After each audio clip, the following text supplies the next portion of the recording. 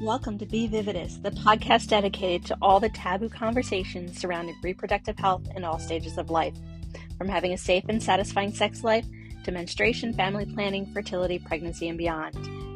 Join the heartbeat behind Vividus, Heather, as we openly discuss how our bodies work, nutrition, mindset, and how we can authentically and uncompromisingly be full of life. Now on with the show. Hello, thank you so much for joining me on today's episode. We are going to be discussing the importance of protein and how it affects the ovulatory cycle. So let's just start with some basics. We're gonna discuss what is protein, why do we need protein, what are the requirements for protein on a daily basis, and how the protein affects our ovulatory cycle for those that have the cycle. And if you don't, you can then understand how important protein is to your body as well as your partner's body. So, what exactly is protein? Protein is a macronutrient made up of amino acids, which are essential for the growth, repair, and maintenance of our bodies.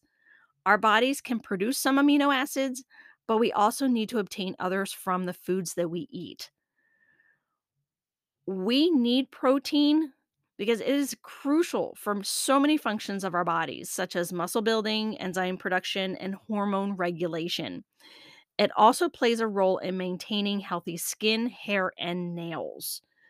So, exactly what are the requirements that we need? Well, when it comes to meal planning, it is important to include adequate amounts of protein to meet our body's needs. The recommended daily intake for protein varies based on age, gender, and activity level, but a general guideline is to consume around 0.8 of a gram of protein per pound or kilogram of body weight. So if you take an individual that weighs 150 pounds, relatively sedentary, doesn't have a lot of activity going on, that individual is to aim to consume around 55 grams of protein per day for their 150-pound body frame. Good sources of this protein include meat, fish, eggs, dairy products, nuts, seeds, and legumes. Animal-based proteins are considered complete proteins because they contain all the essential amino acids our bodies need. Plant-based proteins can also be a good source of protein, but they need to be combined with other foods to ensure the complete amino acid profile. So if you are a vegetarian or vegan, you will need to eat a lot more food in order to get the required amount of protein ingested into your body. One thing you need to understand with plant-based foods, there's a lot of fiber in plant-based foods. Our body is not able to break up the fiber to get to the protein. So plant-based foods, you need a lot more food in order to get the requirements of protein. So just giving you the heads up on that one. But all this is great information. So we want to know then, how does this protein, what does it work for our cycle? Why does it work for our cycle? Why do we need protein for our ovulatory cycle?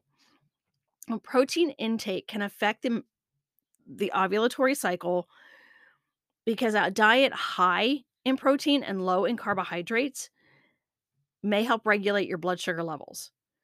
It can help reduce those symptoms of PMS, like mood swings and fatigue. And additionally, protein is important for the hormone production and can help support a healthy ovulatory cycle. So protein is definitely needed. It is a growth, it helps maintain. So we know that protein, what it is, why we need it, how it affects our ovulatory cycle. But if you're like me, I am a very busy mama of a teenager and a 6-year-old, and I'm going all the time. Uh, So how do I get my protein in? And I know quite a few individuals that get protein in this way as well. If you are a bodybuilder or you work out and you're wondering, oh my goodness, Heather, I have that 150-pound frame, but I'm very, very active. I know I'll need more protein. How do I get 55 grams of protein or more into my daily routine? And the answer to that question, when I receive that, is I use protein shakes. I have been a product user of Isogenics for 6.5 years. I was introduced to it. I tried their protein shakes. I looked at what the ingredients were. Um, and it is a very well balanced meal replacement. So on my busy days, if I've got to drop both my kids off at school and then go someplace else for a meeting, I've got my shake in the car. And I know that I'm getting a well balanced meal and I know I'm getting all of my protein. So protein shakes are a great way for me to get the protein into my body, and I know I'm fueling my body, and I know that I'm getting all those essential amino acids to support my hormone production and to regulate my blood sugar levels. Because I've also noticed as I'm aging, my blood sugar is unstable. It's crept up. I've kept it at a relatively low spot. It is still outside of what I would like it to be and what my primary care physician may like it to be. And I am working on getting it lower. And I know that my blood sugar is a little out of its supposed to be normal range because of my history and my family's history. So I'm working, and where I am age wise, as I go through perimenopause, I know my blood sugar is going to get a little bit wonky because that's what can happen in perimenopause with all of my hormone changes. It happens. I know it's going to happen, and I'm working on trying to control that. And how I'm doing that is through my whey-based protein shakes through Isogenics, and Isogenics does have protein-based um, meal replacement shakes, and they also have what they call whole blend, which is the protein. It's a meal replacement, but it also has a lot of great vegetables in it that are not in the other meal replacement shakes. The meal replacement shakes are between 18 and 36 grams of protein. Actually, that's the protein shake line. The meal replacements are about 23 grams of protein per shake.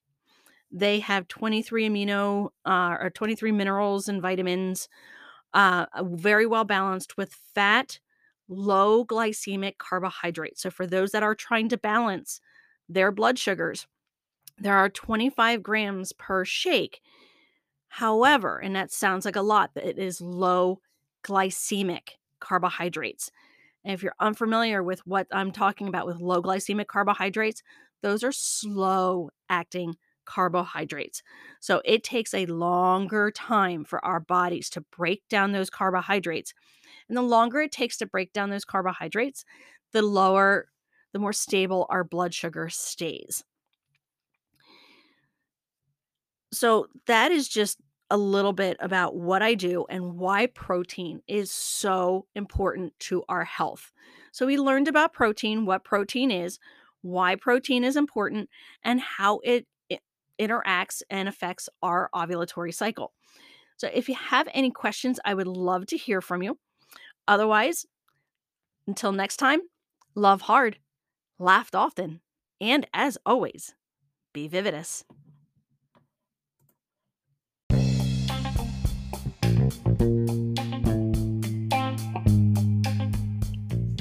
I hope you enjoyed today's episode of Be Vividus. Please leave that starred rating on whichever platform that you are listening to. The information that I covered today is for informational purposes only. It is not meant to treat, cure, prevent, or diagnose any illness or disease. Please visit your local professional medical provider with any questions or concerns. So until next time, love hard, laugh often, and as always, be vividus.